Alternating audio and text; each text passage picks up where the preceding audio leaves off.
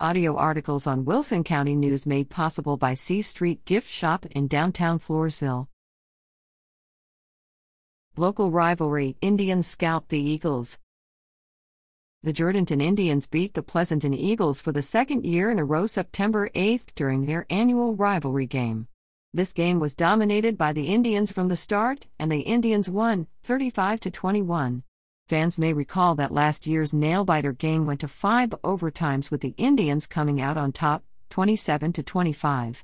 Jourdanton is now 3-0 and Pleasanton's record is 1-2. These teams have been among those featured in the Wilson County News Pick It to Win It contest in recent weeks. Look for this week's scores on page 14A.